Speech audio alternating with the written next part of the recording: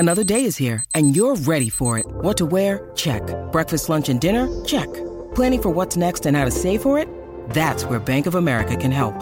For your financial to-dos, Bank of America has experts ready to help get you closer to your goals. Get started at one of our local financial centers or 24/7 in our mobile banking app. Find a location near you at bankofamerica.com/talktous. What would you like the power to do? Mobile banking requires downloading the app and is only available for select devices. Message and data rates may apply. Bank of America N.A., member FDIC.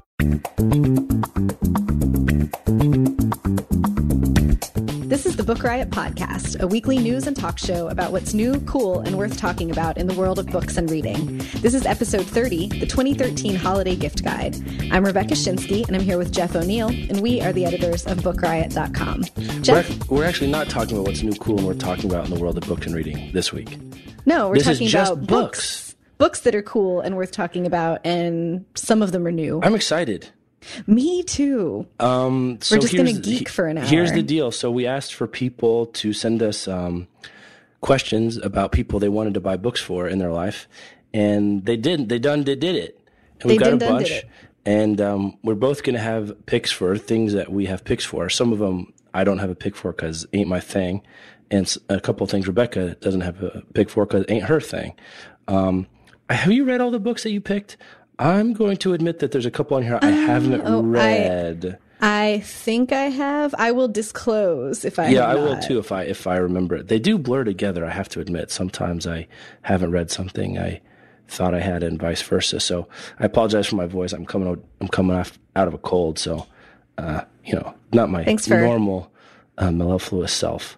Thanks for hanging with us. I know. I couldn't be left out. You were going to get Liberty or someone to take my spot. And if she ever got this chair, I'm not sure I'd ever get it back. So we'd be the Thelma and Louise of book podcasting. That's right. It's just me and me left back at the hotel room.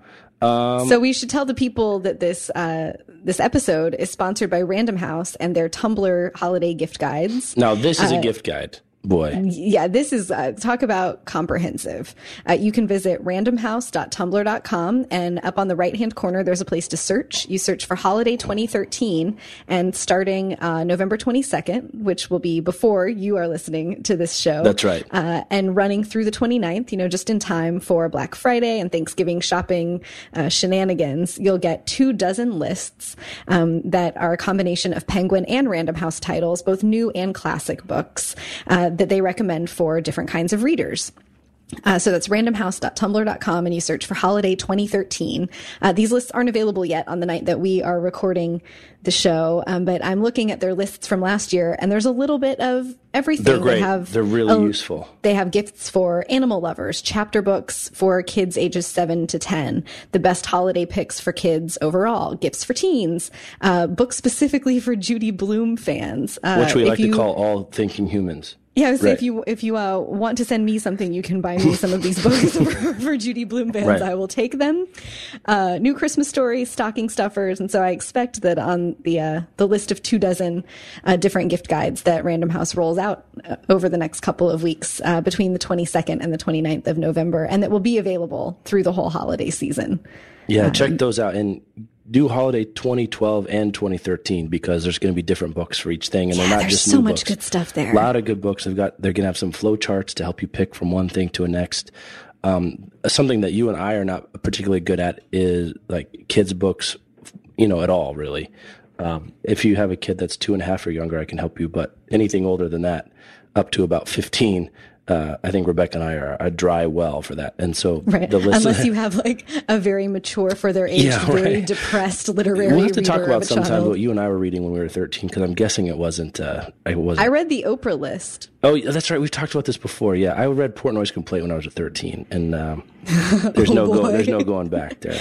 That explains a lot. So anyway, so that's randomhouse.tumblr.com. Search for Holiday 2013 and Holiday 2012 because those are still good. Double the fun. They don't expire. So a bunch of lists. easy to browse, looks great. It's a great looking Tumblr site and easy to browse, like all good Tumblr sites are. Really, it's hard to make a Tumblr site that's hard to browse. So that's one great thing about Tumblr. Yeah, these are pretty great. And as we move into our listener questions, we heard from lots of you. We did. With people you were stumped on shopping for the holidays. Just want to let you know, since Random House sponsored the show, their Tumblr is Random House and Penguin Picks, but we've picked books from all kinds of publishers, right, yep. New books, old books, all sorts of variety, just to keep it all clear there. You know, I wasn't even thinking about that in making my picks. It didn't even occur to me. So I guess that's a good sign, huh? Yeah, at this point, I can't even keep it straight beyond like release dates when a thing is new. Who did what?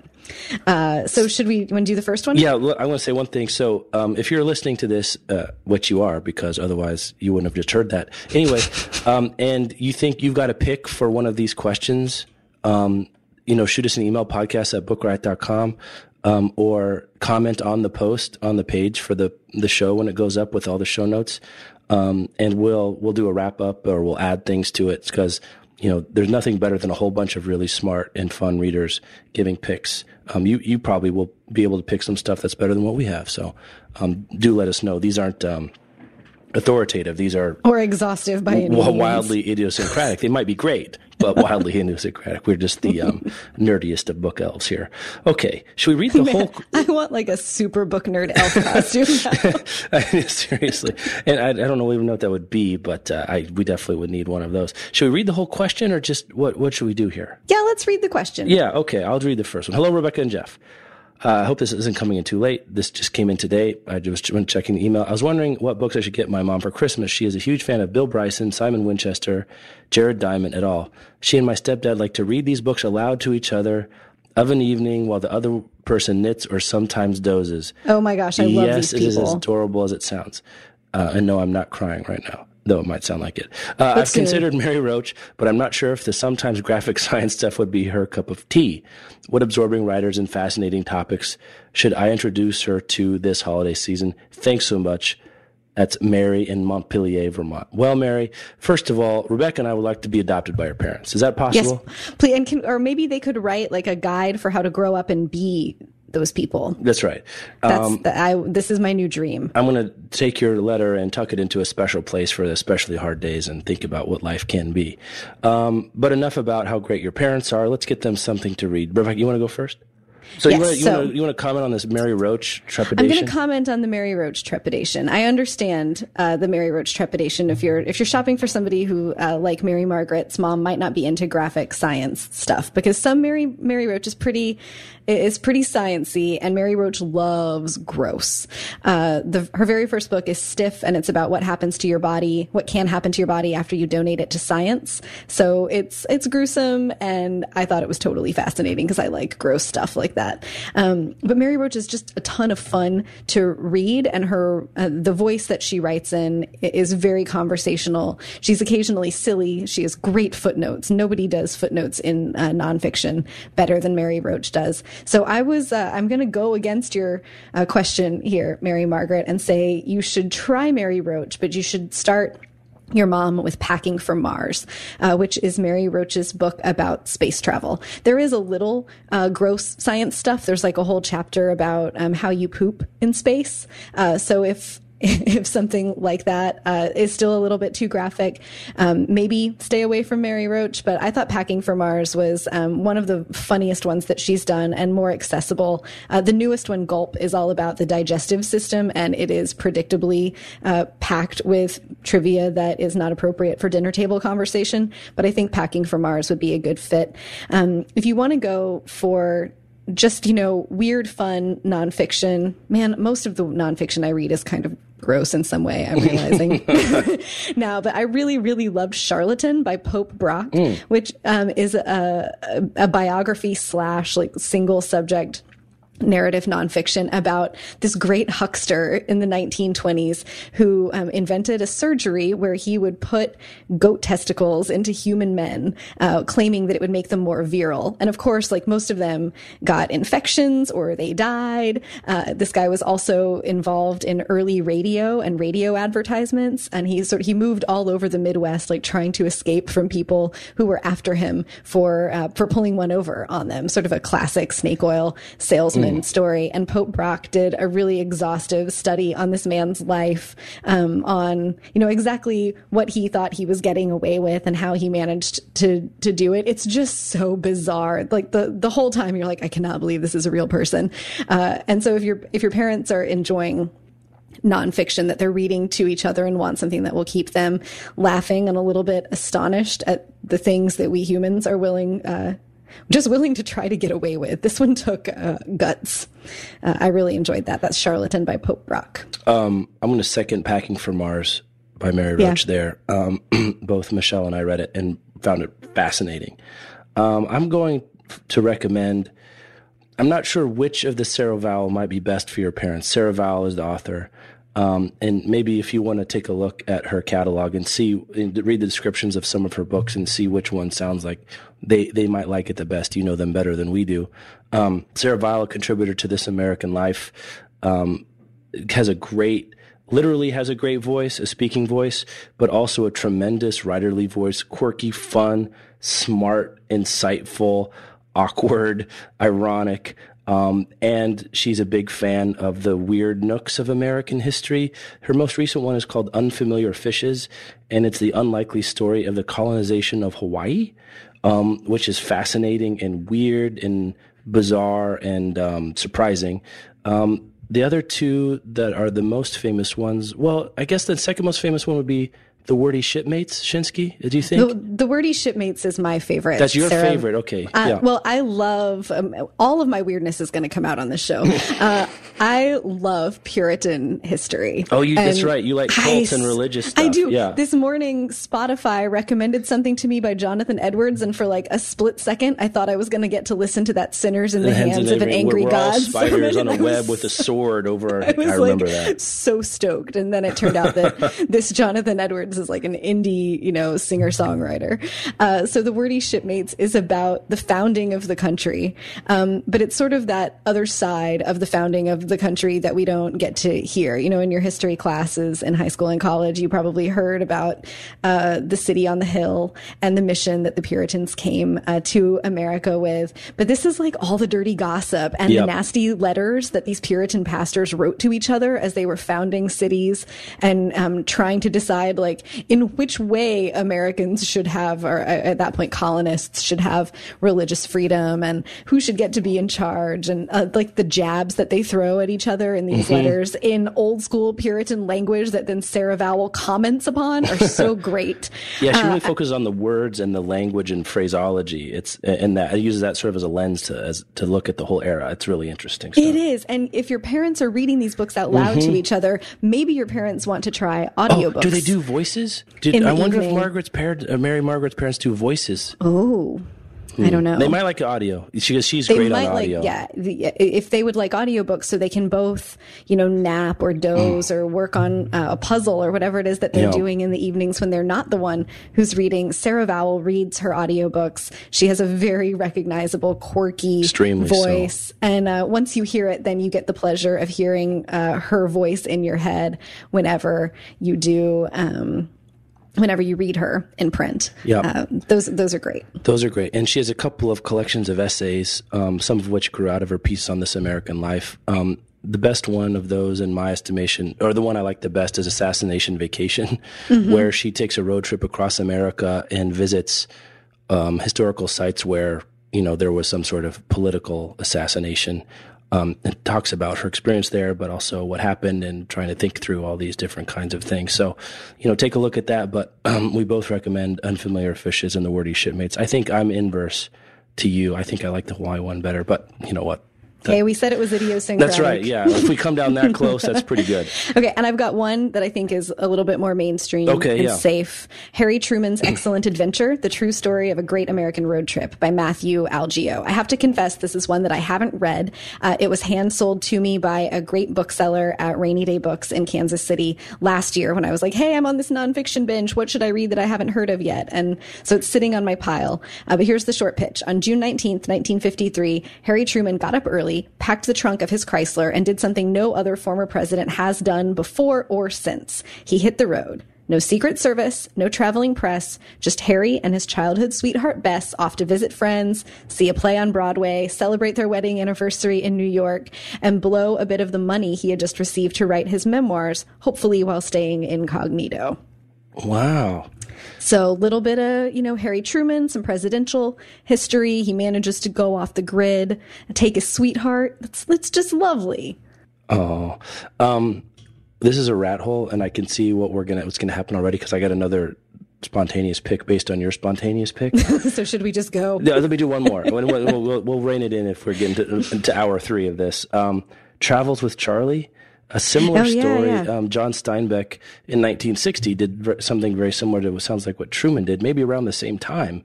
He took his French standard poodle, Charlie, put him in his truck. I think it was a truck, if I remember right, and drove across America to see it on a personal level. He'd been writing about California, knew it pretty well, but there was a lot of it he hadn't seen. Oh, yeah, that's right. It was a camper.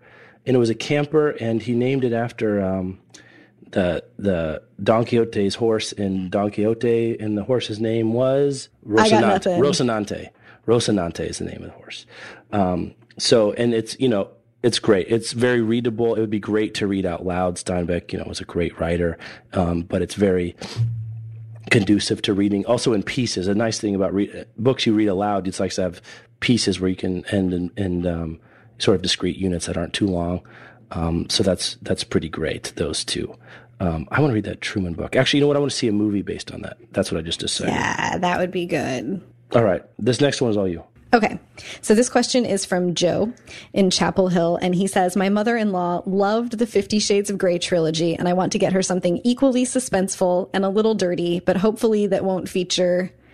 I'm trying to decide if this is a term we say on a family show. A sex toy of specific variety, yeah.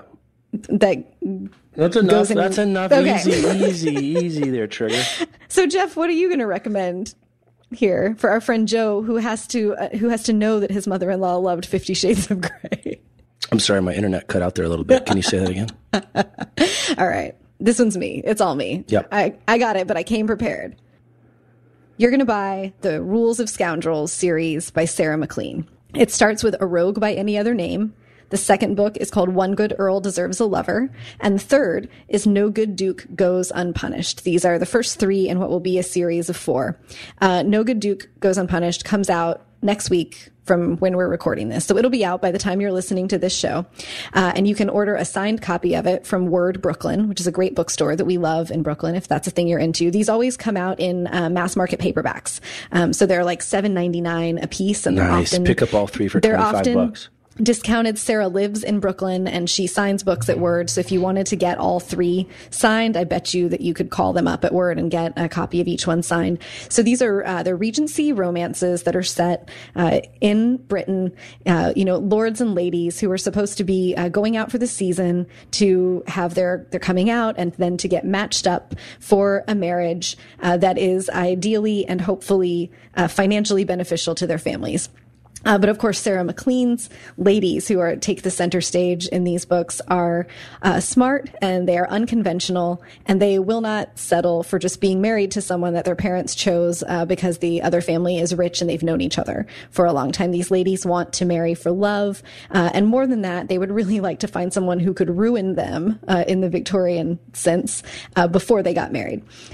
So all of the men in these books, the four guys that will be the male leads in this series of 4 books, are connected by a gambling hall that they work at. And so there are these great scenes in this huge, dark, smoky gambling hall where the men hang out and the women aren't allowed to go. And there are like secret tunnels in it. And in the second book, One Good Earl Deserves a Lover, some naughty things happen in a library. But Sarah MacLean writes, they're dirty, but not dirty in the 50 Shades of Grey BDSM sense. They're pretty straightforward romance stories.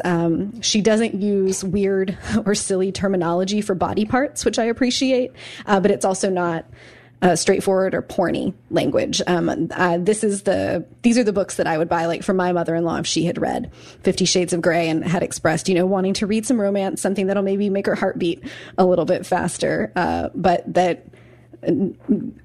These books are vanilla. We'll just go. Okay. We'll go with that. Sarah MacLean is vanilla, but in a hot way. Joe, heck of a job on your part too. Can we just say? Yeah, this is good, Joe. This is good stuff for you to have the courage and openness to buy your mom this stuff. Bravo for not shaming her. Great job, Joe. Okay, let's go on. Are you blushing? Let's move on. No, I'm totally the weather to blush. Excuse me. Hello. Looking for recommendations for Christmas. Okay, we got several here. Let's just read them all and we'll take them part by part. Okay. Graphic novel for a 14 to 15-year-old boy. First of all, you should know how old your son is. Let's start there. He loved Bone, but probably not ready for RASL. I don't know what that is. Maybe let's assume this is like a nephew. Yeah. Book for my husband, who is a foodie and loves Anthony Bourdain. He has read all Bourdain, including Nasty Bits and Down and Out in Paris and London. I'm sure he's read most, so she's looking for multiple recommendations. We'll try to help there. A 17, 18-year-old who loved The Host, Twilight, and watches Vampire Diaries would like to move her into more literary novels as she goes to college, but readable stories. Thanks so much. And that's Sarah D. Oh, and she had a postscript. Also looking for a book for an advanced teen reader who liked Tilt when he was a preteen. Okay. Let's start. Let's just do with a graphic novel. This is just me, right? This is all you, maybe. Having once been a 14 or 15-year-old boy who liked graphic novels, the one I would pick out right now is called Fables. It's a graphic. It's not a graphic novel. It's an ongoing series, but they're available in trade paperbacks, which collects a bunch of issues. And each volume reads kind of as a graphic novel with a contained narrative arc. It's called Fables by Bill Willingham, and basically the premise is that the classic fairyland characters, Snow White,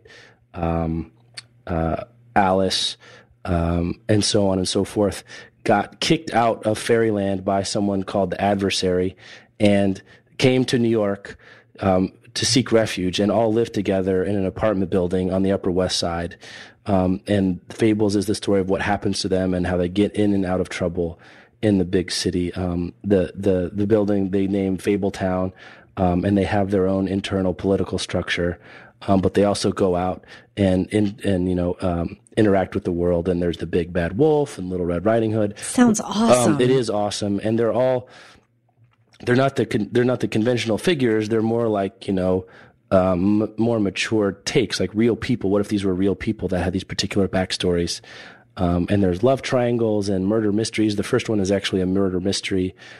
Someone gets killed, and the Fairyland folks have to try to figure out who did it and why. And if he likes that, then there's I think there are 6 or 8 volumes, so he can pound through a bunch of those.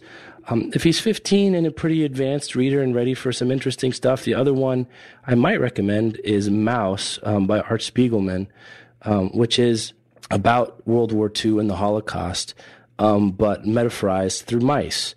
And I'm going to leave that there. You decide. I think an advanced, 15-year-old kid would be able to handle it, but you'll know this person better than I. Bone is a little off-kilter and subversive, so I think they'd probably be ready for Mouse. Certainly Fables. But look into Mouse, M-A-U-S, by Art Spiegelman. Look it up online and use your judgment there about what might make sense. So those are my 2 picks. Both a lot of fun.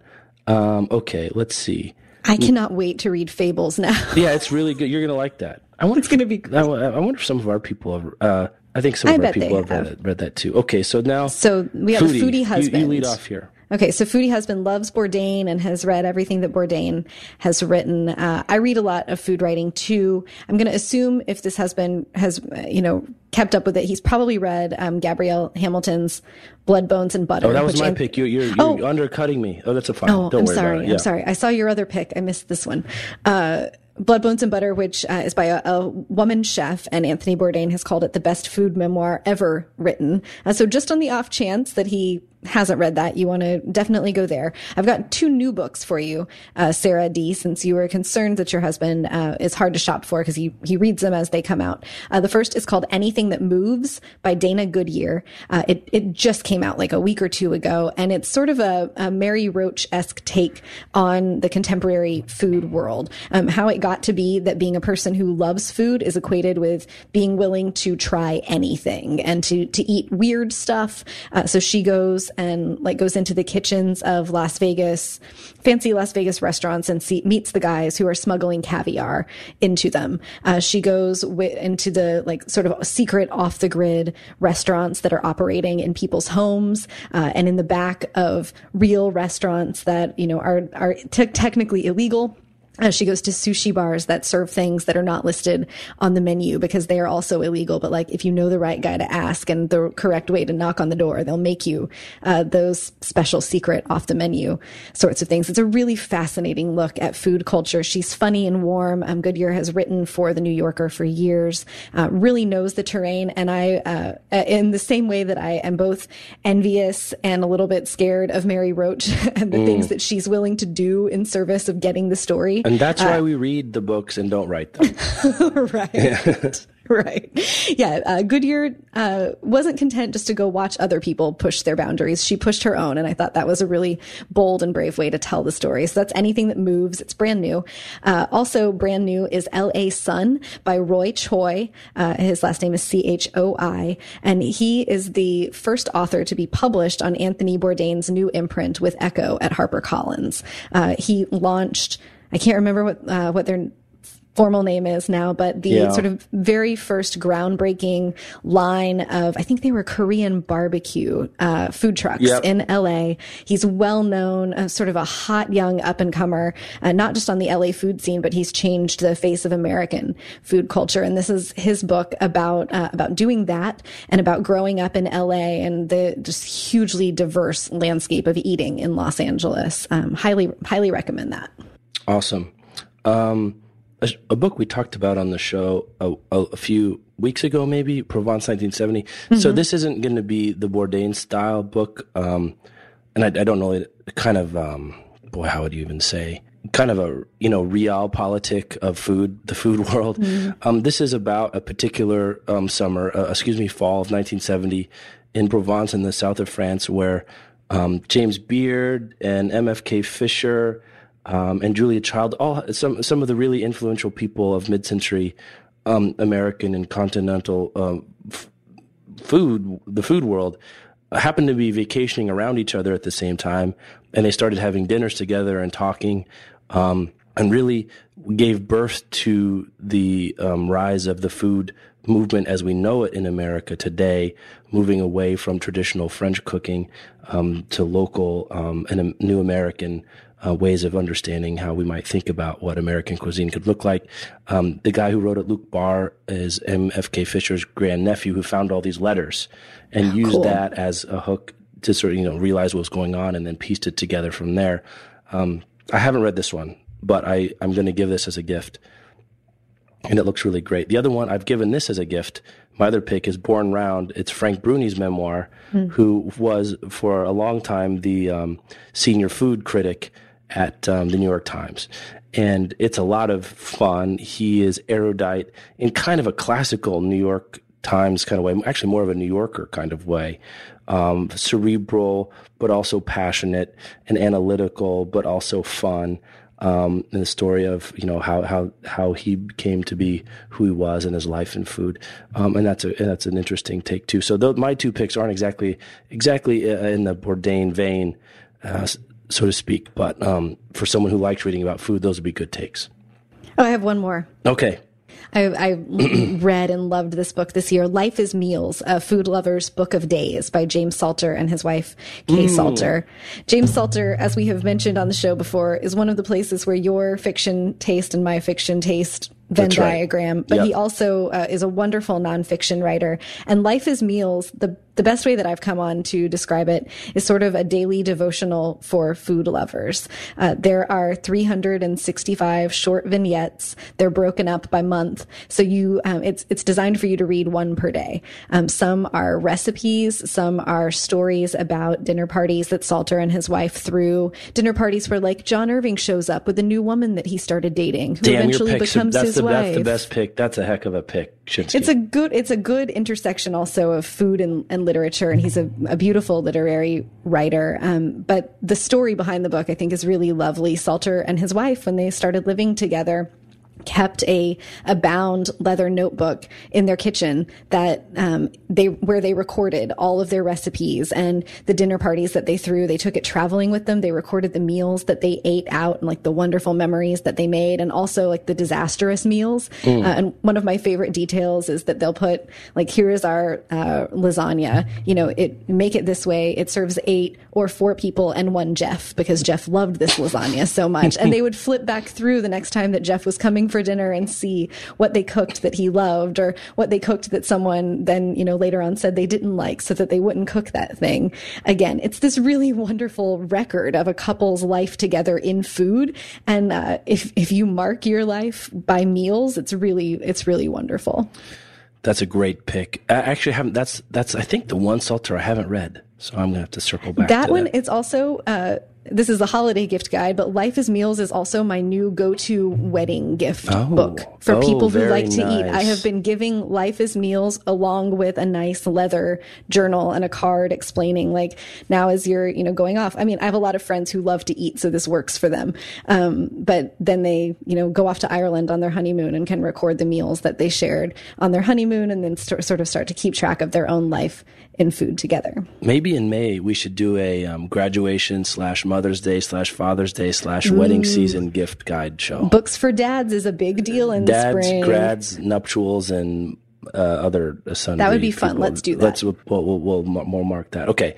17, 18-year-old who loved the host Twilight Watch. Okay, watches Vampire Diaries.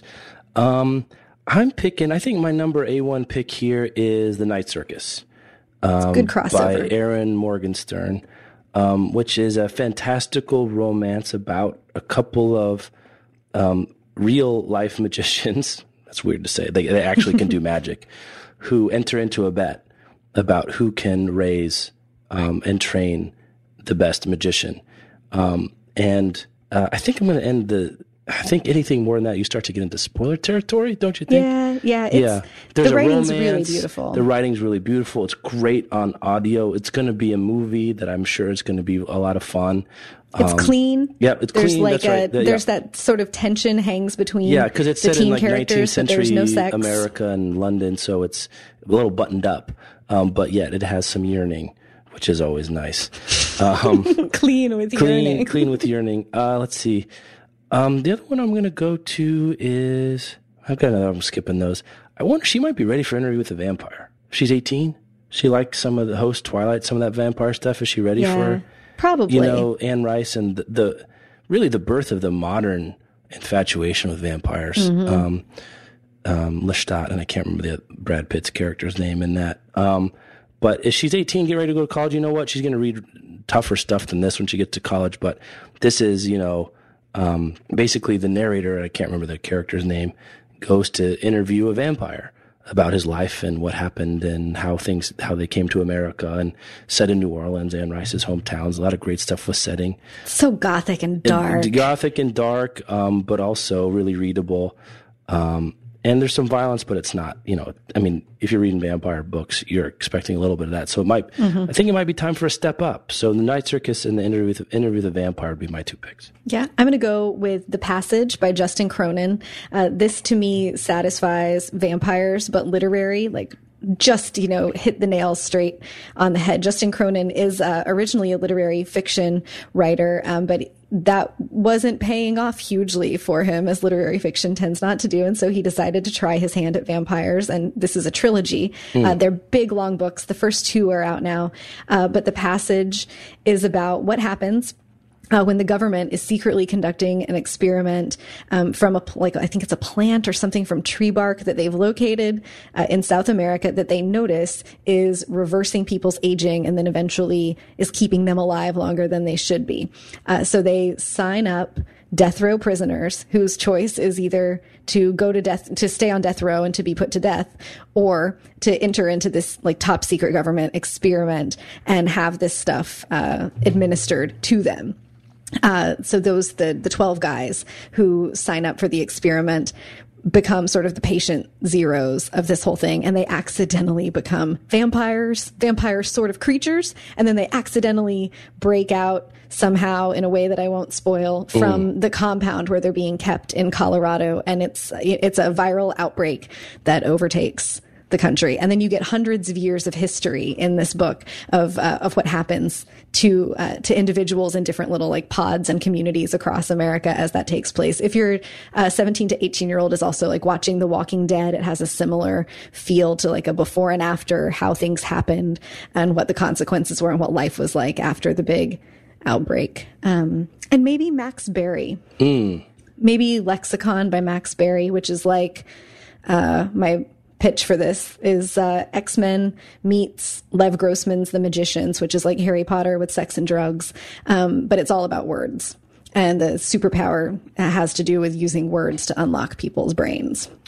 It's super nerdy. That's a good pick. Those are good picks. One last one here. So for the advanced teen reader who liked Tilt, which I assume is Tilt by Ellen Hopkins. Do you know this book at all, Rebecca? I know Ellen Hopkins, but I don't know Tilt in particular. So this one is about 3 teens who their parents' lives are intertwined, and so their lives become intertwined. It sounds, I don't know the book, but it sounds like it's pretty advanced. There's an HIV storyline and some other difficult subjects, but it's a friend drama, a teenage friend drama. So I'm going to pick, I didn't have one right, so I'm doing this off the cuff. I got a couple of choices. Special Topics in Calamity Physics by Marissa Pessel, which is set in a high school, and it's about a group of students who all are a fan of a particular teacher, and stuff happens. And it's fun and it's smart. And if they're advanced teen readers, they're really going to get into this because it's about smart teenage kids in high school who are reading books together, having discussions, but also getting in each other's business in all the kinds of fun ways. She's a hip young writer. She has a new book out this year, which is not really a good fit. The other one might be related to that. Our good friend Donna Tartt's The Secret History. Which is also about a group of students, older students, college students, who are in a classics, kind of acolytes of a classics professor, and some serious stuff goes down. That's a nice little 1-2 punch, actually, together. Well, yeah, and you can even say what the serious stuff is because it's revealed on the first page. Right. Group of college students kill one of their friends. And the rest of the book is a rewind to how it came to be that they murdered one of the members of their small, close-knit group. I'm going to go, since Ellen Hopkins is known for like very, as you mentioned sort of in the pitch there, very forthrightly handling difficult subject matter for teens. She does not underestimate teen readers by any stretch. I'm going to go with Anything by A.S. King, who I think does this better than anybody else who's writing today. And I don't know why we're not just like giving all of the awards to A.S. King. I love her. Her books handle difficult subject matter, but it's not like done in a dramatic way. It's this very matter of fact look at the issues that teens face. The newest one is called Reality Boy. I think I talked about it on a previous episode. It's about a kid who, when he was 5, his parents took their family on one of those like super nanny shows, and his sister was the jewel, and he was the one that was getting in trouble all the time. And he did some really embarrassing things, as a 5-year-old would do on a reality show. And all of his friends and his teachers and like everyone in their community has seen this. And now the thing is in syndication and reruns. And so he's facing down his life as a 17-year-old. With everyone having this very narrow idea of who he is, defined by what they saw on television. So it's a really smart look, at sort of how families become dysfunctional and get locked in things, and what it's like to be trying to change it, but also what you do, what you do to deal with media in your life, particularly as a teenager. One of the previous ones that I really liked was called Ask the Passengers. The main character of that is a teenage girl who is coming to terms with the fact that she's a lesbian, but her family they live in a small town. They left the big city so that they could have an idyllic small town life, and they look like the perfect family from the outside. Of course, that's not the case. Her parents are unhappy. They're hardly talking to each other. Her mom ignores her but favors her little sister. And she's going to work at the restaurant where she's employed after school and having like secret makeout sessions with another girl who works there in the freezer. That girl is ready to come out, but the main character, Astrid, in this book is not. And Astrid will go out into her family's backyard and lie on her back on their picnic table and watch planes pass overhead, and she sends thoughts up to them. And all of A.S. King's books have a little touch of the surreal or a little touch of like magic or magic realism. And so I won't spoil the way that Astrid's thinking about those people in the planes gets woven into the story. But really, each of her books sort of handles a different aspect. Everybody Sees the Ants is about a kid who's bullied, who starts having really vivid dreams based on his grandfather's experience in Vietnam. So there's something for everybody in A.S. King's lineup. But I think if you've got a teen who is advanced, who's not afraid to face those real life issues, or who is looking for that in fiction, that's where I would go. We should also say, sometimes we do this. We're going to assume your advanced teen reader has read Perks of Being a Wallflower. Oh, yeah. Because if they haven't, if you can find out if they haven't, that would be A1 special sauce with a bullet recommendation, I know, from both of us. One more, this is a little further afield, but it's about teenagers dealing with a tough issue. Never Let Me Go by Kazuo Ishiguro. Oh. Do you know him at all? I've read Remains of the Day. Yeah, so this one, it's dystopian, but very light in terms of the setting, but basically a group of teenagers who grow up together in a special community, and they're being essentially raised for their body parts. And as they come of age, they go in for surgeries where various things are taken from them. And it's the story of how they react to that together and their relationships, and ultimately what they decide to do about it. So it's another advanced teen, but adult and love story. And longing and loss, and beautiful and heartbreaking. That's more of an adult title, but an advanced teen reader who likes to see relationships in interesting circumstances will find that interesting as well. Okay. All right, here's one from Rachel F. She needs a Christmas gift for her very grumpy father-in-law. She fails every year at Christmas. She says, I've tried going both goofy and practical. Both efforts garnered a lackluster thanks. And I'm pretty sure both gifts are still in their original packaging in a closet somewhere. Oh man, Rachel, we've all been there. Oh no, Rachel. This year I'd like to get him a book because he does like to read, but his reading taste is totally different from my own. So I'm a little bit out of my depth. I know he likes Brad Thor. He usually gets his new books hot off the presses, and he reads a lot of O'Reilly and Beck and others of that ilk. I'd like to get him something in a vein that interests him, but a little outside of his usual. Suggestions? Okay, Rachel, we're going to try hard here. We tried hard, but we're going to try harder for you because we know your situation. That's a tough one. I got a couple ideas. If you want to go the mystery thriller route, maybe go outside the U.S. Brad Thor, I don't know Brad Thor. I've never read the books, but I think mystery, thriller, military stuff is my understanding. So I might let's take a trip up north and across the Atlantic to Scandinavia, who has a very robust mystery thriller tradition.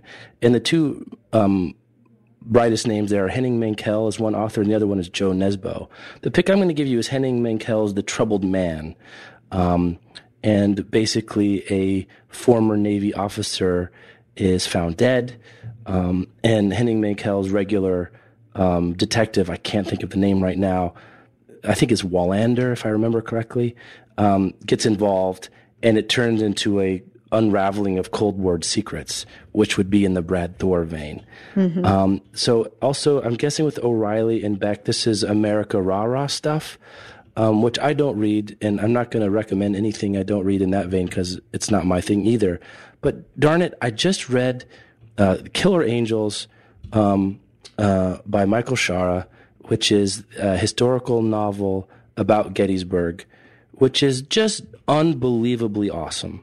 Ooh, and timely because of the 150th anniversary of the Gettysburg Address. And the Battle of Gettysburg 150 years ago, this July 3rd, 4th, and 5th. And he may have read that already or not. It's I guess we shouldn't assume with these folks what they've read or just because something's famous. But that one it's literary but also patriotic and historical, but also doesn't blanch from the difficulties of the war and the issues and what happened. But a fascinating look, unlike anything I've really ever read before, on the American scene. So that's Henning Mankel's The Troubled Man and Michael Shara's The Killer Angels are going to be my two picks for you. You got anything there, Rebecca? Well, maybe. I've got some guesses. If he's reading Brad Thor, he might already be reading David Baldacci. But if he's not, those would be a great place to go. Baldacci writes very, well-paced sort of political thrillers, essentially. There's always like somebody in DC who's going to do something bad, and the main guy, figures it all out and saves the day. But I've read a bunch of them. Baldacci is from Richmond, and you can't really live here and not read some of his books. And they're great and fun and exactly what I would want if that's the kind of book that I was in the mood for at that point. I think our boy Dan Brown might be a good pick here if your father-in-law hasn't read Dan Brown. Those are also just sort of great capers, and you get to leave America and go across the pond and run through Europe and solve some mysteries. And maybe a pick totally out of left field, but that I was thinking about while you were talking about Killer Angels, Jeff, is Matterhorn by Karl Marlantes. Yes, excellent. This is it's a big and 700-page novel about being the Vietnam War. Marlantes spent 30 years writing and rewriting and revising and trying to get it published, and it came out, I believe, in 2011. Really terrific. And I think he does a very nice job of walking the line that so many novelists walk when they write, particularly about Vietnam, with, there's the pain and the anguish and sort of the psychological difficulty of being at war, and the anger that a lot of young men felt coming home, from the Vietnam War, but also the exploration of just the military goings on in the novel, is really interesting. How people get medals that they possibly don't deserve, but they get promoted up the ranks anyway. What the race issues were like between guys who were fighting side by side, but were from very different backgrounds. It's just a great book. Probably not something that your father-in-law, I'm going to guess, would have picked up on his own. They're not shelving it, on the same read this then that tables at Barnes and Noble, but a really excellent book. I haven't given it to anybody who hasn't finished it, which I think is a really amazing pitch for a 700-page novel. It's really terrific. That's a great pick. We both love that book too. Yeah, we do. Our Venn diagram is like war novels and James Salter and Toni Morrison. Timo. So we're going to take a break again and talk about they picked up the whole show. That's why we're doing this show, actually. Yeah. They had this idea. They had this sponsorship, and we're trying to think of something to do that would be related to and fun way to do gifts. And so we came up with this is the Random House's gift guide for holiday of 2013, randomhouse.tumblr.com. So starting on November 22nd, so by the time this show is aired, we're recording it before the 22nd, you can go to randomhouse.tumblr.com. There's a little search box in the upper right-hand corner, that telltale magnifying glass. No, it's a spyglass. Let's go with that. Okay, spyglass. I kind of want a spyglass now. And you can search for holiday 2013 or holiday 2012. Those are already available right now. We're just looking at them. And you will find there dozens of lists of categories, themes, topics, collections of various kinds of books and readers. So kids' books, middle grade, people like mysteries, people like romances, people that like Christmas books. That's a thing. I didn't know that was a thing. That's totally a thing. Like Christmas-themed books are huge sellers, apparently. Glenn Beck wrote one. Yeah, that's what you John can Grisham do, did Rachel too. F. Yeah, Rachel F. John Grisham's Christmas book. And, a whole variety of things. So did David Baldacci. Yeah, is that right? Jeff, when is Dan Brown's Christmas book going to come out? Oh, they find Santa Claus dead at the Metropolitan Museum of Art. Random House, hear my cry. Yeah, is right. So you go there and you can, it's really browsable. If you haven't used Tumblr before, many of you haven't, it's really easy to search and fun to scroll. It's well laid out, does images really well. Random House has done a really nice job using what Tumblr can do to make it really fun to search for these kinds of things.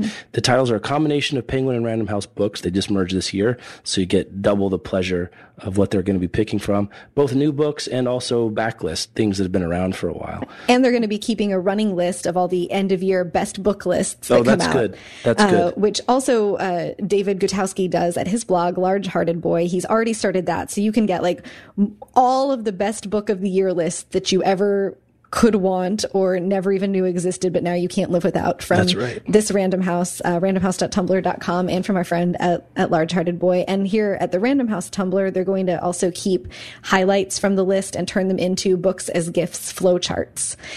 So if you know what, if you've got a gift card that you know, a lot of us readers ask for gift cards. Mm-hmm. So if you're the kind of person that asked us a question, probably people have a dickens of a time shopping for you. I know that's true for me. So this might be a good place for you to find something new. Right. Maybe we should do a follow-up show after. Maybe we should do a follow-up show after people ask us what they should spend their gift cards on. We could do a follow-up. This is fun.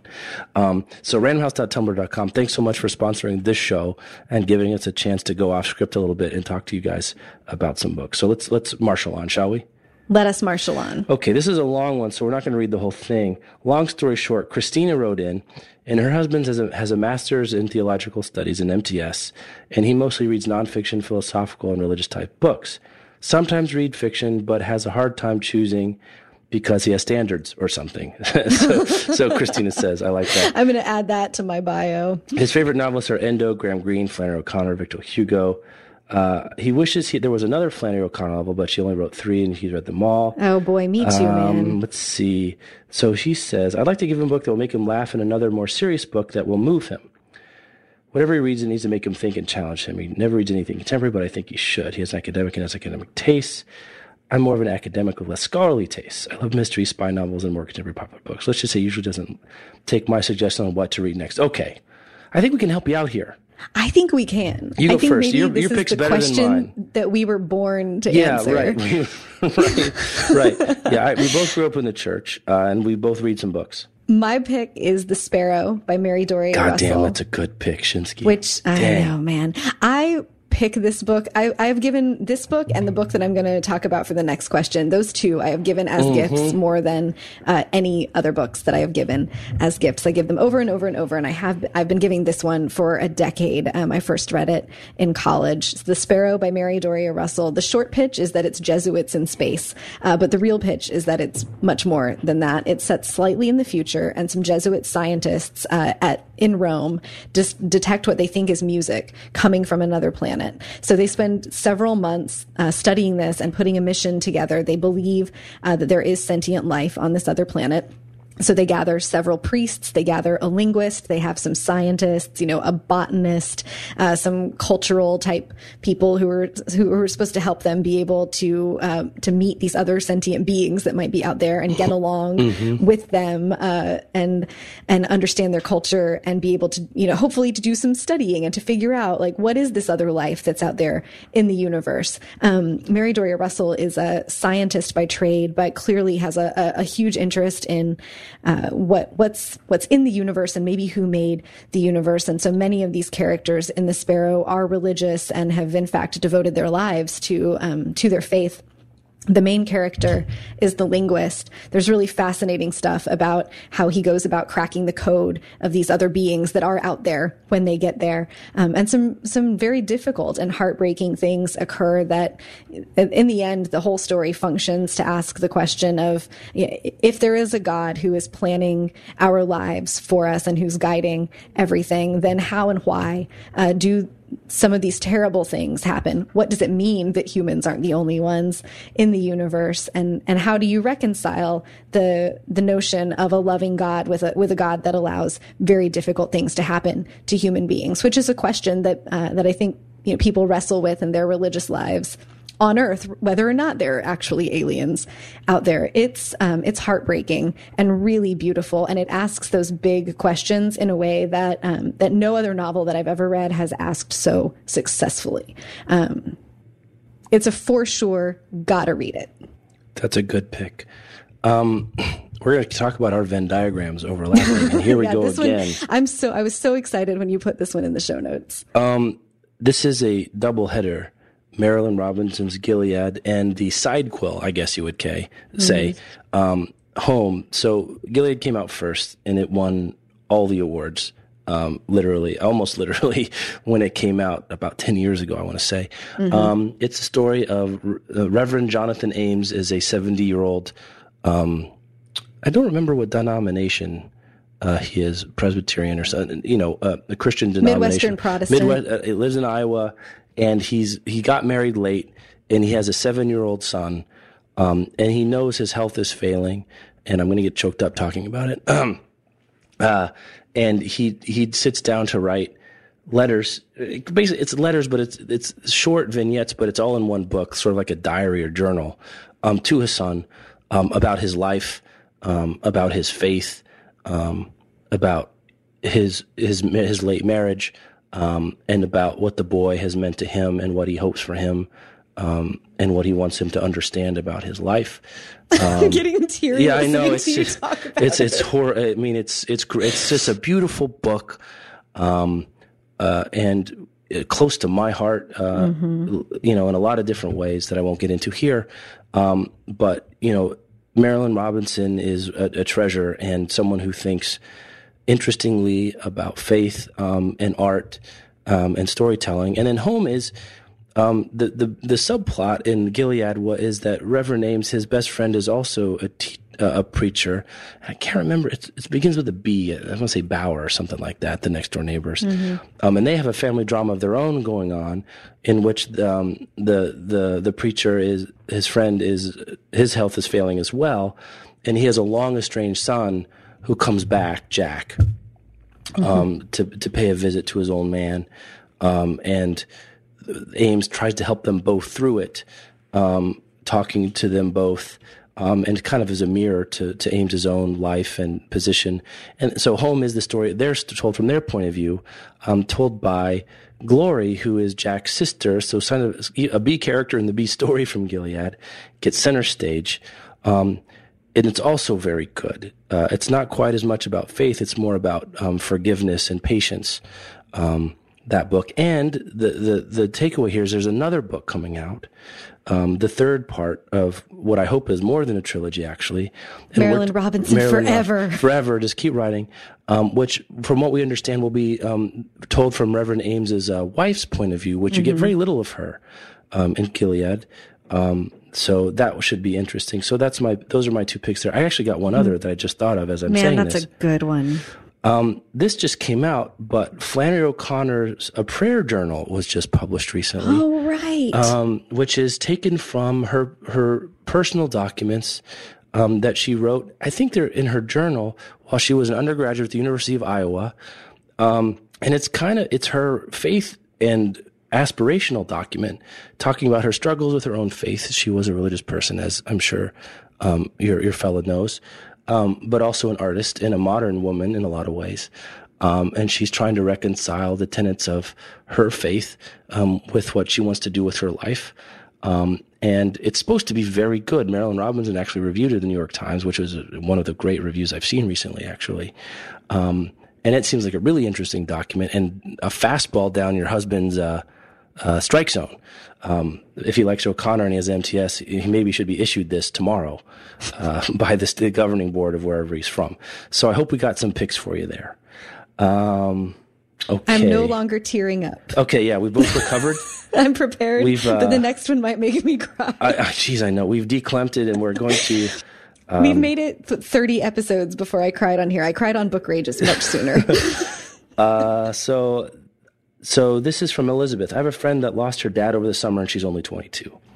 I'm hoping to get her a book that will help her heal, but I don't want it to be too painful to get through. Any suggestions would be great. Well, Elizabeth, that's hard. Go first? You want to go first again? Yeah, or you want me to go first?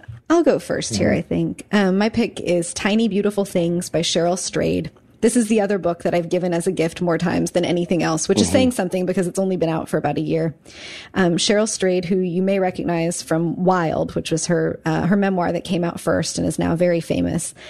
Before anyone knew who she was, she anonymously wrote an advice column for a website called The Rumpus, and the column was called Dear Sugar, where people wrote in about the really difficult things that were going on in their lives. Some of them were losses of a friend or a loved one. Some of them are relationship troubles. Some have to do with addiction. Some have to do with just being stuck in your life and not really knowing what decision to make or how to get out of it. And so Dear Sugar, Cheryl Strayed wrote answers to them, wrote essentially essays in response to each question that also revealed a lot of things about her own life and her own struggle with addiction and with losing her mother, and with some of the things that she came back from as a person and how she did that.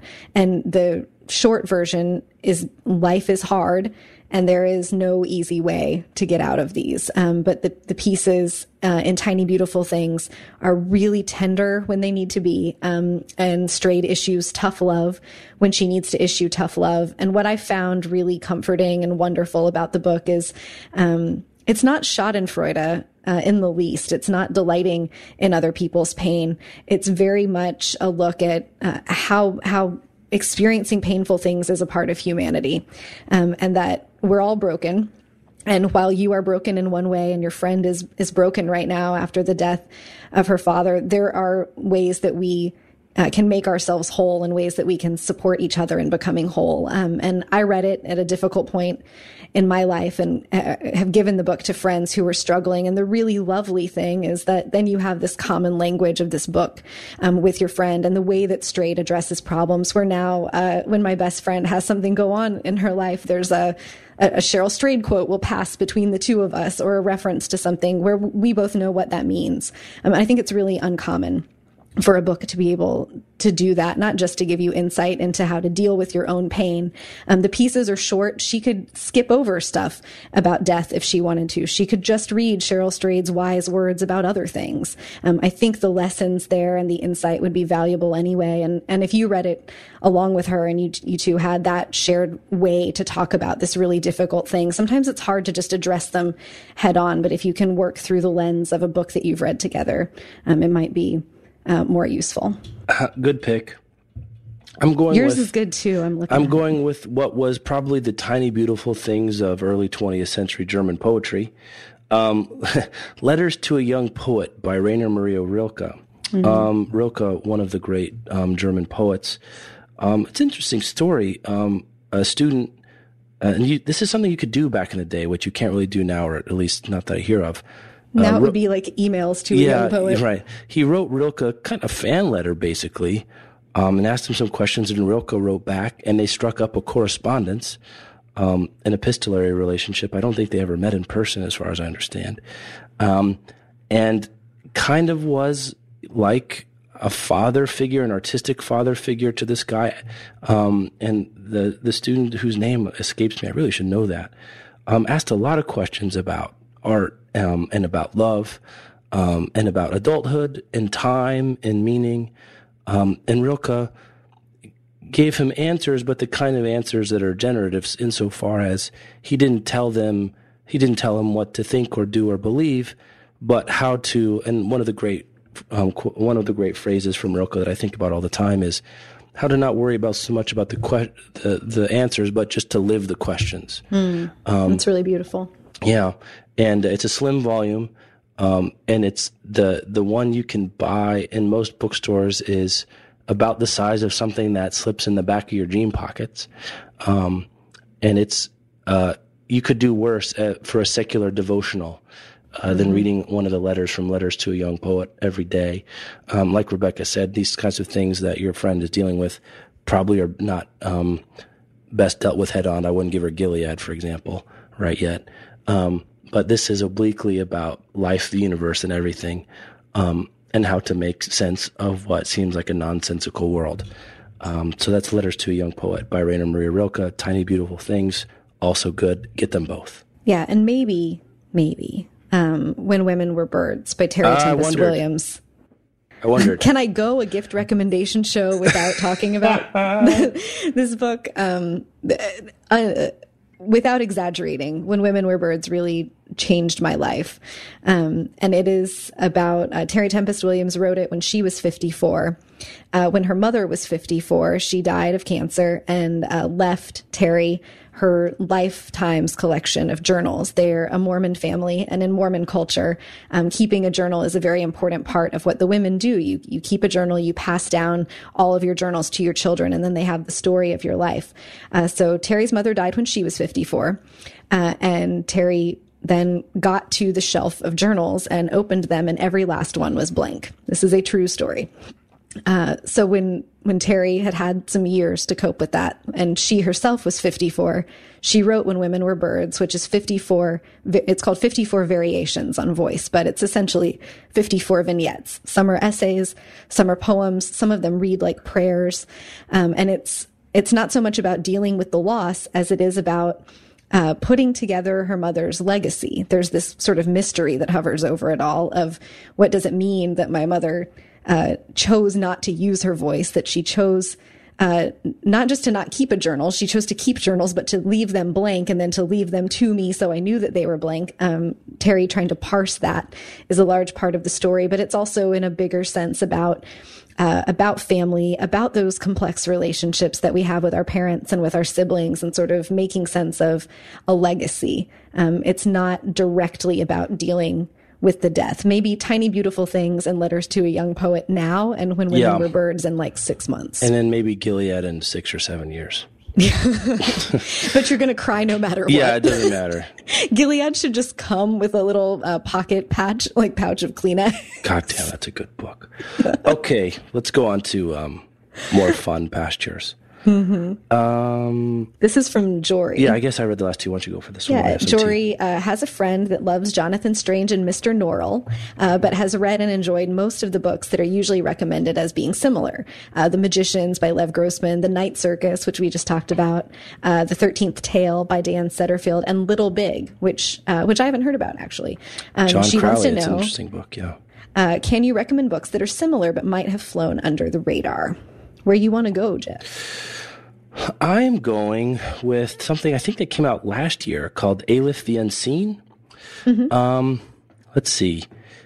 Basically, it's about Aleph. And let's see. By who? G. Willow Wilson? G. Willow Wilson, yeah. It's in the tradition of Neil Stephenson and Gaiman and Philip Pullman. It's about this guy, Aleph, gets jilted by his lover. But his girlfriend's fiance is involved in the government of the Middle Eastern state they live in. It's unnamed. And Aleph is a hacker, so they're trying to get after him.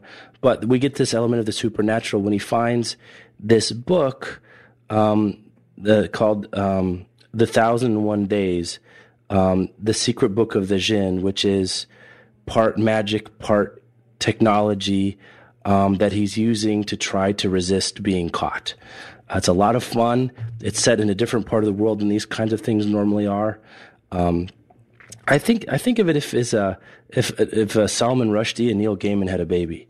I think you get Aleph the Unseen by G. Willow Wilson. It's a lot of fun, and it's deep in terms of it. It's more complicated than some of these types of things. So I thought it was really great. A couple of our writers for Book Riot read it last year and had good things to say about it. Yeah, and it was on a bunch of best of lists in 2012. Yeah, but didn't really go past that. So I'm guessing probably still under the radar. I'm going to go with Angel Maker by Nick Harkaway. Mm-hmm. It's in all the ways that Aleph the Unseen is about technology and sort of futuristic stuff. Angel Maker kicks it old school. It's about a clock repairman named Joe Spork, which, awesome name. But Joe Spork's father, it turns out, was something of a gangster and was involved in the underground, literal underground scene of London. And now the family has connections to super spies and someone who's built what seems to be a doomsday machine that involves mechanical bees. And if the bees get out, then people will be able to detect lies and hear thoughts, and the world will explode. And there are old trains, and Joe Spork has got to go from being a calm and unassuming, quiet clock repairman into being a hero in the matter of a couple of weeks. And he's got Shem Sien is this big evil sort of classically villainous character from the Orient, and you can just see Harkaway pulling on some stereotypes and turning them around to make them entertaining and to point out how they are funny. There's this great super spy heroine named Edie Bannister who's in her 80s, and she's got this little dog dog that she takes around everywhere, and she just beats the crap out of everyone in her way. It's the most fun that I had reading in 2012 when it came out. It was like the first book I read last year, and then all year I just kept waiting for something else to be as much fun as Angel Maker was. It's kind of a hard book to pitch, but it's really just really great. It's rompy and a little bit steampunkish, but also flew under the radar. Harkaway manages to fly under the radar, but like A.S. King, I feel like everyone should know about him and should read these. And maybe also for your friend, now that my brain's playing hopscotch down that line, Skippy Dies by Paul Murray, which it's been a couple of years since it came out. Our friend Skippy goes to an all-boys boarding school in Ireland or Scotland. Same diff. I'm just going to let you take the fall for that one. I have an apostrophe in my name. I can say that. Right. I have the red hair and the freckles. There you go. So in the opening scene, Skippy is dying on the floor of the donut shop across the street from the school, and he writes his dying message in donut jelly on the floor. And then the book is the rewind, sort of in the same way that The Secret History is, to what happened. How did Skippy end up dying on the floor of the donut shop? Was it a murder? Is it an accident? There's another student at the school who's building like a robot time machine in the basement that he's convinced is going to work, and the other boys think they're just going along with it, pretending that it works. There's a teacher who is up to no good. There are typical teenage boy fumblings with girls, and like lots of teenage boy fart jokes. It's sort of like a grown-up Harry Potter feel. Like you've got all these boys off at boarding school. They behave the way that you would expect teenage boys at boarding school to behave. But it's silly. There's a little touch of magic. Skippy's really obsessed with this one video game, and he's sort of like, he's doing some drugs and he hallucinates himself into the video game several times. Also a hard one to pitch, but a really, really fun chunky book too. It's Jonathan Strange and Mr. Norrell is like 700 pages, and Skippy Dies is right up there. You know, again, I'm going to back up kind of like I did with Perks of Being a Wallflower before, and say that if your friend hasn't read his Dark Materials trilogy by Philip Pullman, that would be a great one to do as well. The first one is The Golden Compass, which was made into a pretty bad movie that I enjoyed nevertheless. But don't let that stop you. It was bad enough that they're not making the rest. That tells you something. But it's set in an alternate version of our world. And boy, gollies, this is kind of hard to summarize. Some of these are hard to. Yeah, I mean, these big sprawling sort of own world books are difficult to encapsulate, but there's a girl who finds herself at the center of a struggle for the sort of soul of the world, and there's magic and technology and globetrotting and, you know, confrontation and good and evil, and you know, it's a big one too. So you can get as a nice big thick book, which is, you know, you like to get those over Christmas break, right? You know, you can dive in and read all of them. I read them all on the beach in the Dominican Republic about 4 years ago and just had a great time with that.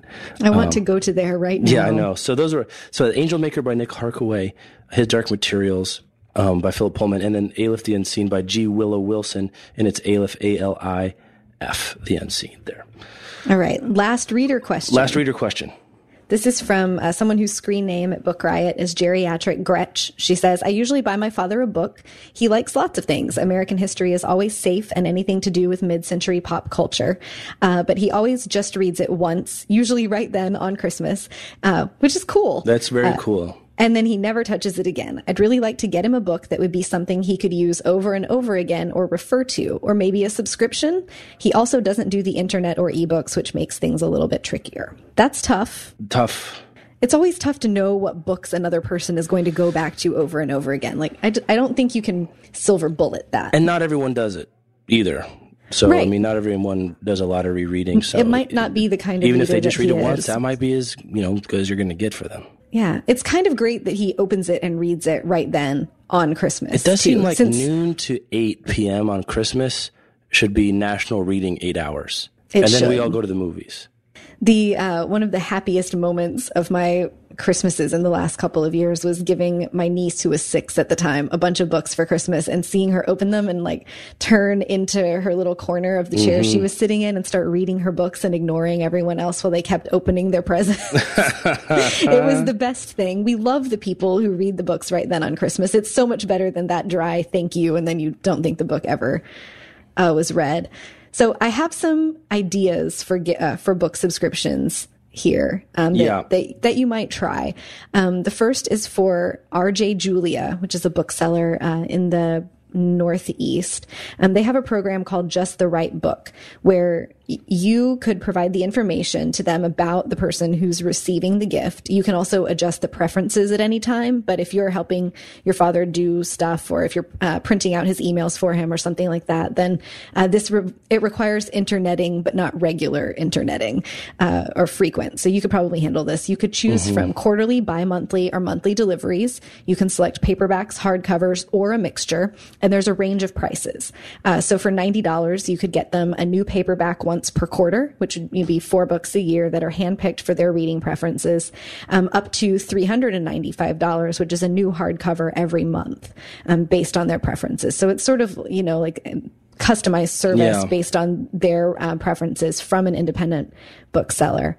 Our own Liberty Hardy at Book Riot works for River Run Bookstore in Portsmouth, New Hampshire, and she has a program called Paperback to the Future, where for $18 a month or $195 for the full year, I think it's $120 if you do 6 months, she'll email back and forth with you using her, quote, complex, furtive, and unscientific formula to pick a paperback book for them. So that would require a little bit more emailing, I think. I asked this person in the comments at Book Riot if there's email involved, and she said that they do print out her dad's emails and help him respond to them. So that might be doable. That's what my mom is getting for Christmas, and I can say that since she doesn't listen to the show.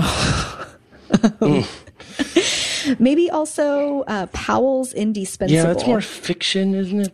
Yeah. Once every 6 weeks, you get a signed first edition of a new book. It's usually fiction in a slipcase that's been specially designed just for the Indispensable recipients, and some sort of thematically appropriate surprise gift that goes along with it. And subscriptions are $39.95 a month.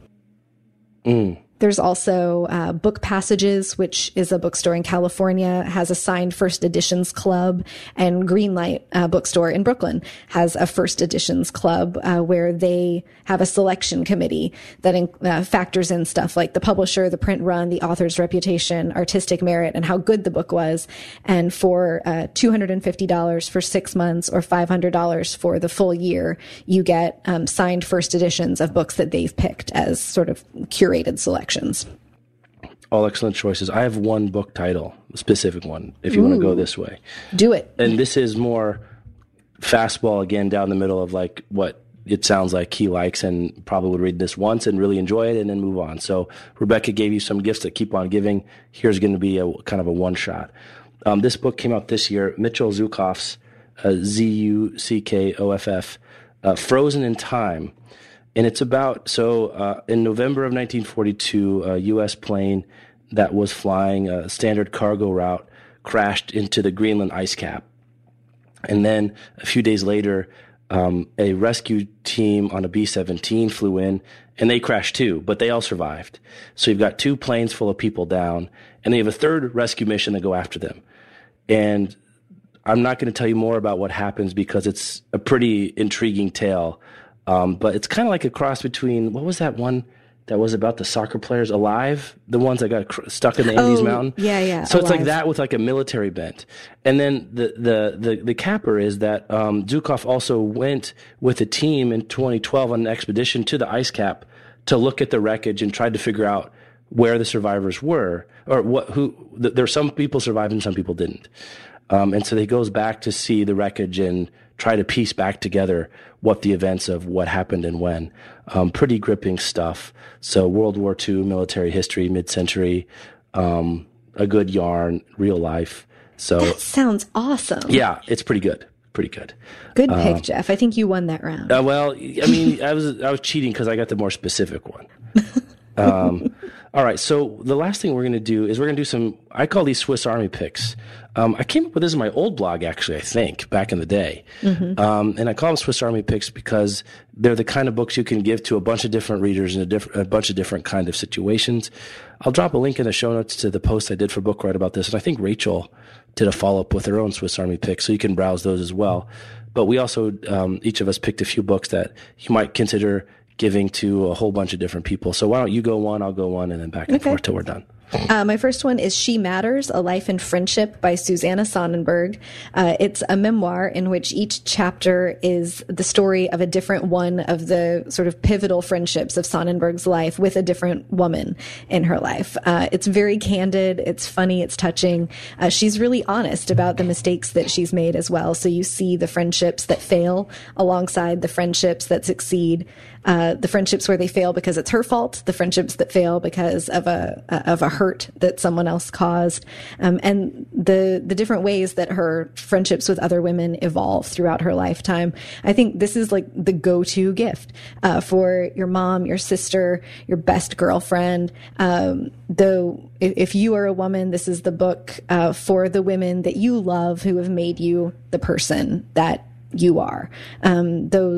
Those friendships and relationships with other women that shape your life, and with the women with whom you can be exactly who you are and as you are, and very, just sort of honest and open. Sonnenberg lays out her life and her pains in really beautiful detail. She has a previous memoir called Her Last Death that's about her very difficult relationship with her mother and what happened when her mother died. But I really loved She Matters. It came out earlier this year, I believe. It's out in paperback now. It's an excellent go-to gift, and it's a really thoughtful gift, I think. I would be pleased to receive this from a woman in my life. It says, that you are a person that means a great deal to me, I think.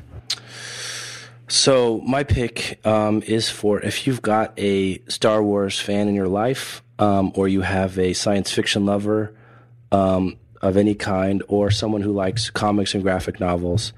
Probably the graphic novel / comic title of the year is Saga by Brian K. Vaughan.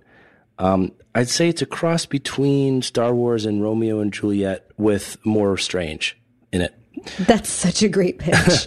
And there's 2 volumes. It's an ongoing series. 2 volumes have been released in trade paper, but there's going to be more. But it's a good time to get on board. It's kind of caught fire in the nerdy circles, of which I'm not a hardcore graphic novel or comic book fan, but when something burbles up, I usually, from the underworld of the true fans, I pay attention and pick stuff up. And this is one I kept hearing about, and I picked it up and I bought it for my brother who loved it. And he texted me and said, "When's the next one coming back?" And I said, "June." And he's like, "Oh no." So it's great. It's compelling. It's strange as all get out, but it's beautiful and smart and complicated. There's a big interterrestrial, intergalactic, interracial war that are, they're not called Romeo and Juliet, but they're Romeo and Juliet, are trying to escape from, in between, and around, and make their way through the world. So that's Saga by Brian K. Vaughan. I'm going to I'll second that emotion. I was always afraid that I wouldn't get graphic novels, like that I just wouldn't be able to parse the whole, like, reading the story from the pictures thing. And some mutual friends of ours recommended Saga to me, and I loved it as well. Also, there's a hero in it who has a dog that says it. He can detect lies, and so he points it out every time that someone in their presence is lying. It is just it's fully weird, but it's really great in its weirdness. And if you've got somebody who wants to try graphic novels, I think that's a good place to go. It's also not huge. No, it's not giant. It's not really big. So maybe get someone the first volume and see if they're hooked. You can tell them there's at least one more right then they can go out and get before you have to break the bad news that they're going to have to wait a while for any subsequent volumes. Since we're talking about weird, I'll go to my next Swiss Army pick is a double header for people who like weird short stories. I'm thinking people who love Karen Russell. My first pick for that is Diving Bells by Lucy Wood, which came out last year. It's a tiny, pretty quiet collection of short stories. set in the UK, in these everything feels like there's this sort of dreamy atmosphere around it. One of the stories in the title story, women's husbands just disappear. Like, you wake up one morning and your husband is gone, and you know that it's because he's been taken by the mermaids. Men just get captured by mermaids and taken into the sea. And this main character's husband has been gone now for many, many years. And she finally decides to go look for him because there are companies whose sole reason for being is to take women down in diving bells. The book is Bells, Belles, like women, but they take these women down in actual diving bells to look for their husbands that have been captured. And so that title story, there's one about a woman who, like, once a month or once a quarter, she feels her body turning into stone, and there's like this compulsion to walk up into the mountains with the other people who also become stone. They're sort of hard to describe, but weird and fully realized little worlds in each one of these short stories. Also really beautiful, not as dark as Karen Russell. So if some of Karen Russell's newer stuff was too dark, Diving Bells, I think, is a great place to go. I think it flew under the radar last year. I would love to see more people read that. And also for wonderful, weird short stories is What the World Will Look Like When All the Water Leaves Us by Laura Vandenberg. I talked about her new short story collection, The Isle of Youth, a couple weeks ago. This is her first one. It's from 2009.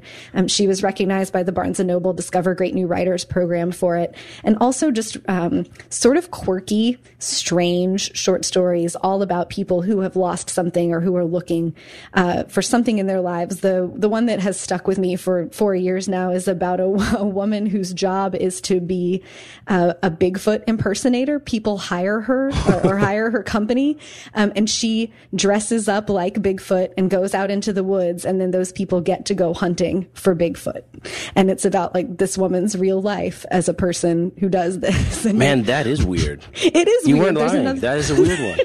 There's one about, in the same one, about scientists that are looking for the Loch Ness Monster, a woman who grew up in a weird, broken, falling down theme park somewhere in Middle America. They're sort of dreamlike and strange, but not off-puttingly. So I really, really love that short story collection in my top 5 ever. What the World Will Look Like When All the Water Leaves Us. I'm going comic book again. So if you've got a fan in your life who likes superhero movies, you know, they like the Avengers, X-Men, Batman, or who like, you know, the comics. And this is one that it's the most boring Avenger we all know is Hawkeye, right? But Jeremy Renner. And so this comic book writer named Matt Fraction, this is what I heard, went to Marvel and said, give me Hawkeye and let me do whatever I want in a series. And they're like, fine, no one cares about Hawkeye anyway. And he came up with this series that's called Hawkeye, My Life as a Weapon. And it is awesome. And it's Hawkeye when he's not a member of the Avengers. And, you know, you never really think about this if you watch the movie or read the comics. Like, of the Avengers, he's the one that doesn't really have a superpower. He's just, like, super good at shooting bows and arrows. So it's him sitting around his apartment in his apartment building in New York, practicing, because he's not Captain America or the Hulk or something. He's got to keep his skills sharp. And he also doesn't have a lot of money because he doesn't have a job. So he doesn't live in Stark Tower or something like that. And he can't tell people that he's an Avenger because that's a whole bunch of problems. And it's his daily life, really. It's told in really crazy nonlinear time. So you won't know when one particular issue is happening until much later. There's one issue that's told from the perspective of his dog that is freaking brilliant. I think it's issue number 11. And it's the long sort of narrative is that the apartment building he lives in, he's trying to buy it because the people who own it, who are basically Russian mobsters, he calls the tracksuit mafia. And he's trying to deal with them without like breaking out his Avenger skills, right? Like his Hawkeye stuff. So it's a bunch of like him trying to make his life work, in between the intergalactic invasions. And it's a lot of fun. It's beautifully drawn. Each issue is a lot different in terms of story and pacing. than the other ones. You can get, I think there's one volume of the trades that collect the first 6. And we're up to issue 12 now in the papers. So you can get the first volume for somebody or yourself, frankly, and check it out. And it's really virtuoso comic book storytelling. That's unlike anything I've ever seen. Again, I'm not the most adventurous comic book reader. But this is a lot of fun, by Matt Fraction and illustrated by, David Aja, AJA. That's Hawkeye, My Life as a Weapon. That sounds great. It is great. My last Swiss Army pick, and this is like truly a Swiss Army pick, is this is the story of a happy marriage by Ann Patchett. It's Ann Patchett. You probably recognize as a novelist. She's been publishing great novels and well recognized for that for many years. But before that, she was a journalist and an essay writer. And so this is collected essays from several decades of her life as a writer. We get Ann Patchett investigating marriage stuff. We get when she meets her husband, and they get their first dog. There's just sort of like Ann Patchett she's just like us, but in the best way. There's stuff about becoming sort of accidentally the owner of an indie bookstore, what it was like to be a young author going out on book tour. And I think I think this is the perfect book to buy for your mother-in-law, your aunt, your coworker, a person that you want to give a good, well-written, but totally safe book to. Which maybe sounds like damning with faint praise, but I don't mean that. I don't mean that to be a bad thing. I like edge in the books that I read, but not everybody does. And Ann Patchett, as particularly this is the story of a happy marriage, I think really satisfies that. Everything in this book is well done. It's thoughtful. She's funny, charming as all get out. And I think that Ann Patchett as an essayist is more interesting than Ann Patchett as a novelist, honestly. So it's a great new short story collection. It's in a beautiful hardcover right now. That's what my mother-in-law is probably going to get. You don't have to worry about the content offending anybody, but you also know that you're giving them something that's really great. It's solid. Sounds good. My last Swiss Army pick is a twofer that I actually just bought today for my dad for his birthday. It was coming up, so Dad is spoiled. I think I mentioned both of these books on an earlier show. The first is The Two Hotels Frankfurts by David Levitt, Leavitt, and it's set in Lisbon in the summer of 1940 when Lisbon is the last free port in Europe. And it's the story of two couples, Pete and Julia Winters, and Edward and Iris Freeling, who are trying to get out and figure out what they're going to do. They don't say it in the blurb, but it's kind of, I would say it has to be Levitt's like homage to Casablanca, similar kind of world, people coming and going, and underworlds and underdealings and hidden identities and problems politically and sexually and a journey. And just, I haven't read it yet, I have to say. I've read the first sample, but I'm a big fan of his from an earlier book called The Indian Clerk, and I'm a big fan of Casablanca. So this is a no-brainer for me and for my dad. The other book is also a World War II European book called The Paris Architect by Charles Belfour. And the pitch there is it's Paris in the late 30s, so before things got really bad in France.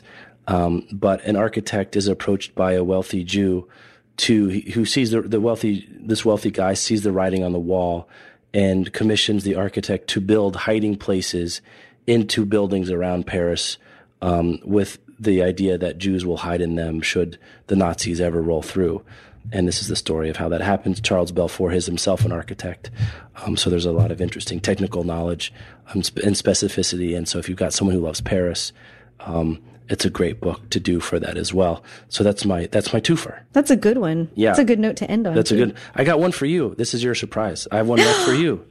I get a surprise, Jeff. You get a surprise rec. Oh, but I don't have a surprise. Well, that's what makes it better, because I get to hold it over you, too. Wait, no, I do. I have a New Year's surprise for you. Fair. That was too fast. You at least got to squirm for a minute. It's sitting on my desk. Oh, okay. So go ahead. Mine for you, and I think I've asked you if you've read this person. Have you read Annie Dillard before? Do you know Annie Dillard? Haven't. Okay, well, good Lord, this is awesome then. So The Pilgrim at Tinker Creek.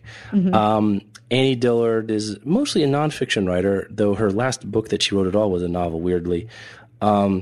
She is a nonfiction writer, and this book came out of her own journals, but it's told through the eyes of an unnamed narrator who spends a year at Tinker Creek, which is, knock on it, set apparently outside of the Blue Ridge Mountains in your great state of Virginia. Oh, yes. And it's her thinking about life, the universe, faith, art, storytelling. It's in your when women were birds wheelhouse. Mm-hmm. It's a little more faithy, I think, than When Women Were Birds. A little more spiritual than that. But it's a beautiful book. Dillard's a great writer, insanely smart. I think if you took Marilynne Robinson and made her a little more wonky, you get Annie Dillard. Like a little more woo-woo? Yeah, a little more. No, a little more like cerebral, a little more academic almost. Gotcha. But it's broken up into 4 parts, and each part is a season at Tinker Creek. So I think you will dig sold. If you're interested in that. I'm so sold. So what's mine? Yours, which if you didn't have your TBR 0 policy, that's right, would already be in your hands because it's been sitting on my desk for a week, is a January release called The Department of Speculation by Jenny Offill. Okay. Offill. This is going to ring all of your Lily Tuck, I Married You for Happiness. Oh, no. Are we going to cry again? Bells. It's shorter, though. It's like... Shorter than I Married You for Happiness? It is. It's even shorter. The galley that I'm holding is 160 pages. Oh, wow. Okay. I read it in one afternoon a while ago. It is about... first off, it's set in Brooklyn. Okay.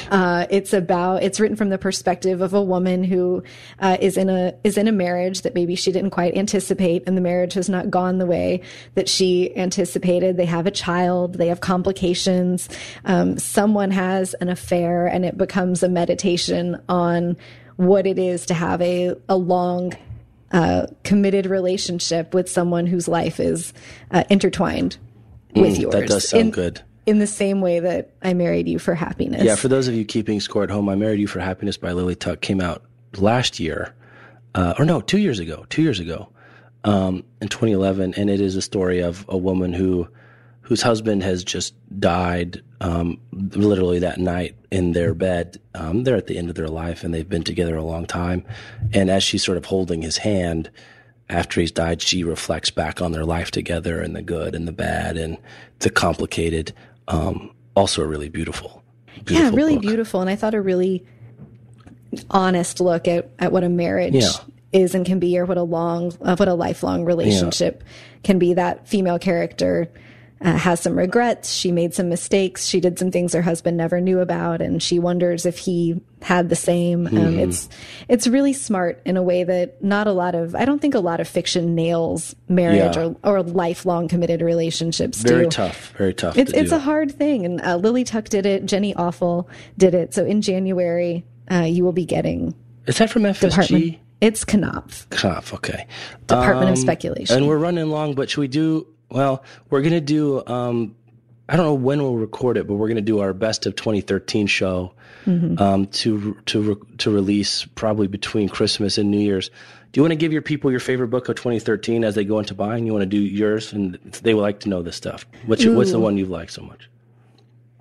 Fiction is so hard. Either one. So I'm not going to take the whole field. Pick the whole. See the whole board. Okay, Rebecca. all right. I'm not going to reveal my favorite novel of 2013 yet, mainly because I haven't decided. My favorite work of nonfiction this year, and I do read a ton of nonfiction, is "Smarter Than You Think" by Clive Thompson, which is about how the internet is changing our brains for the better, and like what it means to live in a world where we're super connected, where we can talk to people on the other side of the world who are trying to solve the same kinds of problems that we're trying to solve, or who want to innovate the same kinds of things that we want to innovate, or who want to just help people in a new way. Super fascinating. And it rang all of my bells for obvious reasons of loving the internet and really believing in technology, but he backs it up with science. Nice. I love Yay, science. Clive It's Thompson. the best. I'm looking forward to reading that. What about you? I'll do mostly fiction this year for me, as in most years, but my favorite so far has been Americana by Chimamanda Ngozi Adichie. which that may bear no relationship to actually how you say your name, but I did it with confidence, so it maybe is right. You did. There was some swagger in that. I know. I was gearing up for it for the last 30 minutes to try to say it. But she is a Nigerian, Adichie, who is a Stanford fellow right now. But Americana is a novel set in America, Nigeria, and Britain. It's about global identity and race and immigration and culture. And I just thought it was fantastic. I've long been a student of African American literature, and this seems to me to be really the signal work of the last 10 or 12 years and this field that I've been interested in. And it takes it to a global perspective, and the boundaries of even the phrase African American are not really applicable to the book and maybe at all to anyone ever, is one of the lessons of the book. But no, it's not just social satire or commentary. There's a great story and a very human story, and it's like our good friend Ellison. It's a social commentary that's not a screed. It's not blistering. It's not condescending, patronizing, or really angry. It's just accepting of this is the way the world is right now, and representing it with as much honesty and grace as possible. And I just thought it was really great, and it's been talked about, but not as much as I would hope. And so that's my pick. So if you've got someone out there that's a contemporary literature fan and they're interested in diverse voices, that's a hell of a pick for somebody. So that's a good show. That was a heck of a lot of fun, wasn't it? And this is a big show, so thanks for hanging with us, listeners. Long. We should have Christmas more often so we can do a show like this. I'm already looking forward to Mother's Day, Father's Day, graduates, and weddings. Yeah, that's right. And then we'll look for our best of 2013, both ours and the year in review. We'll do some stuff like that.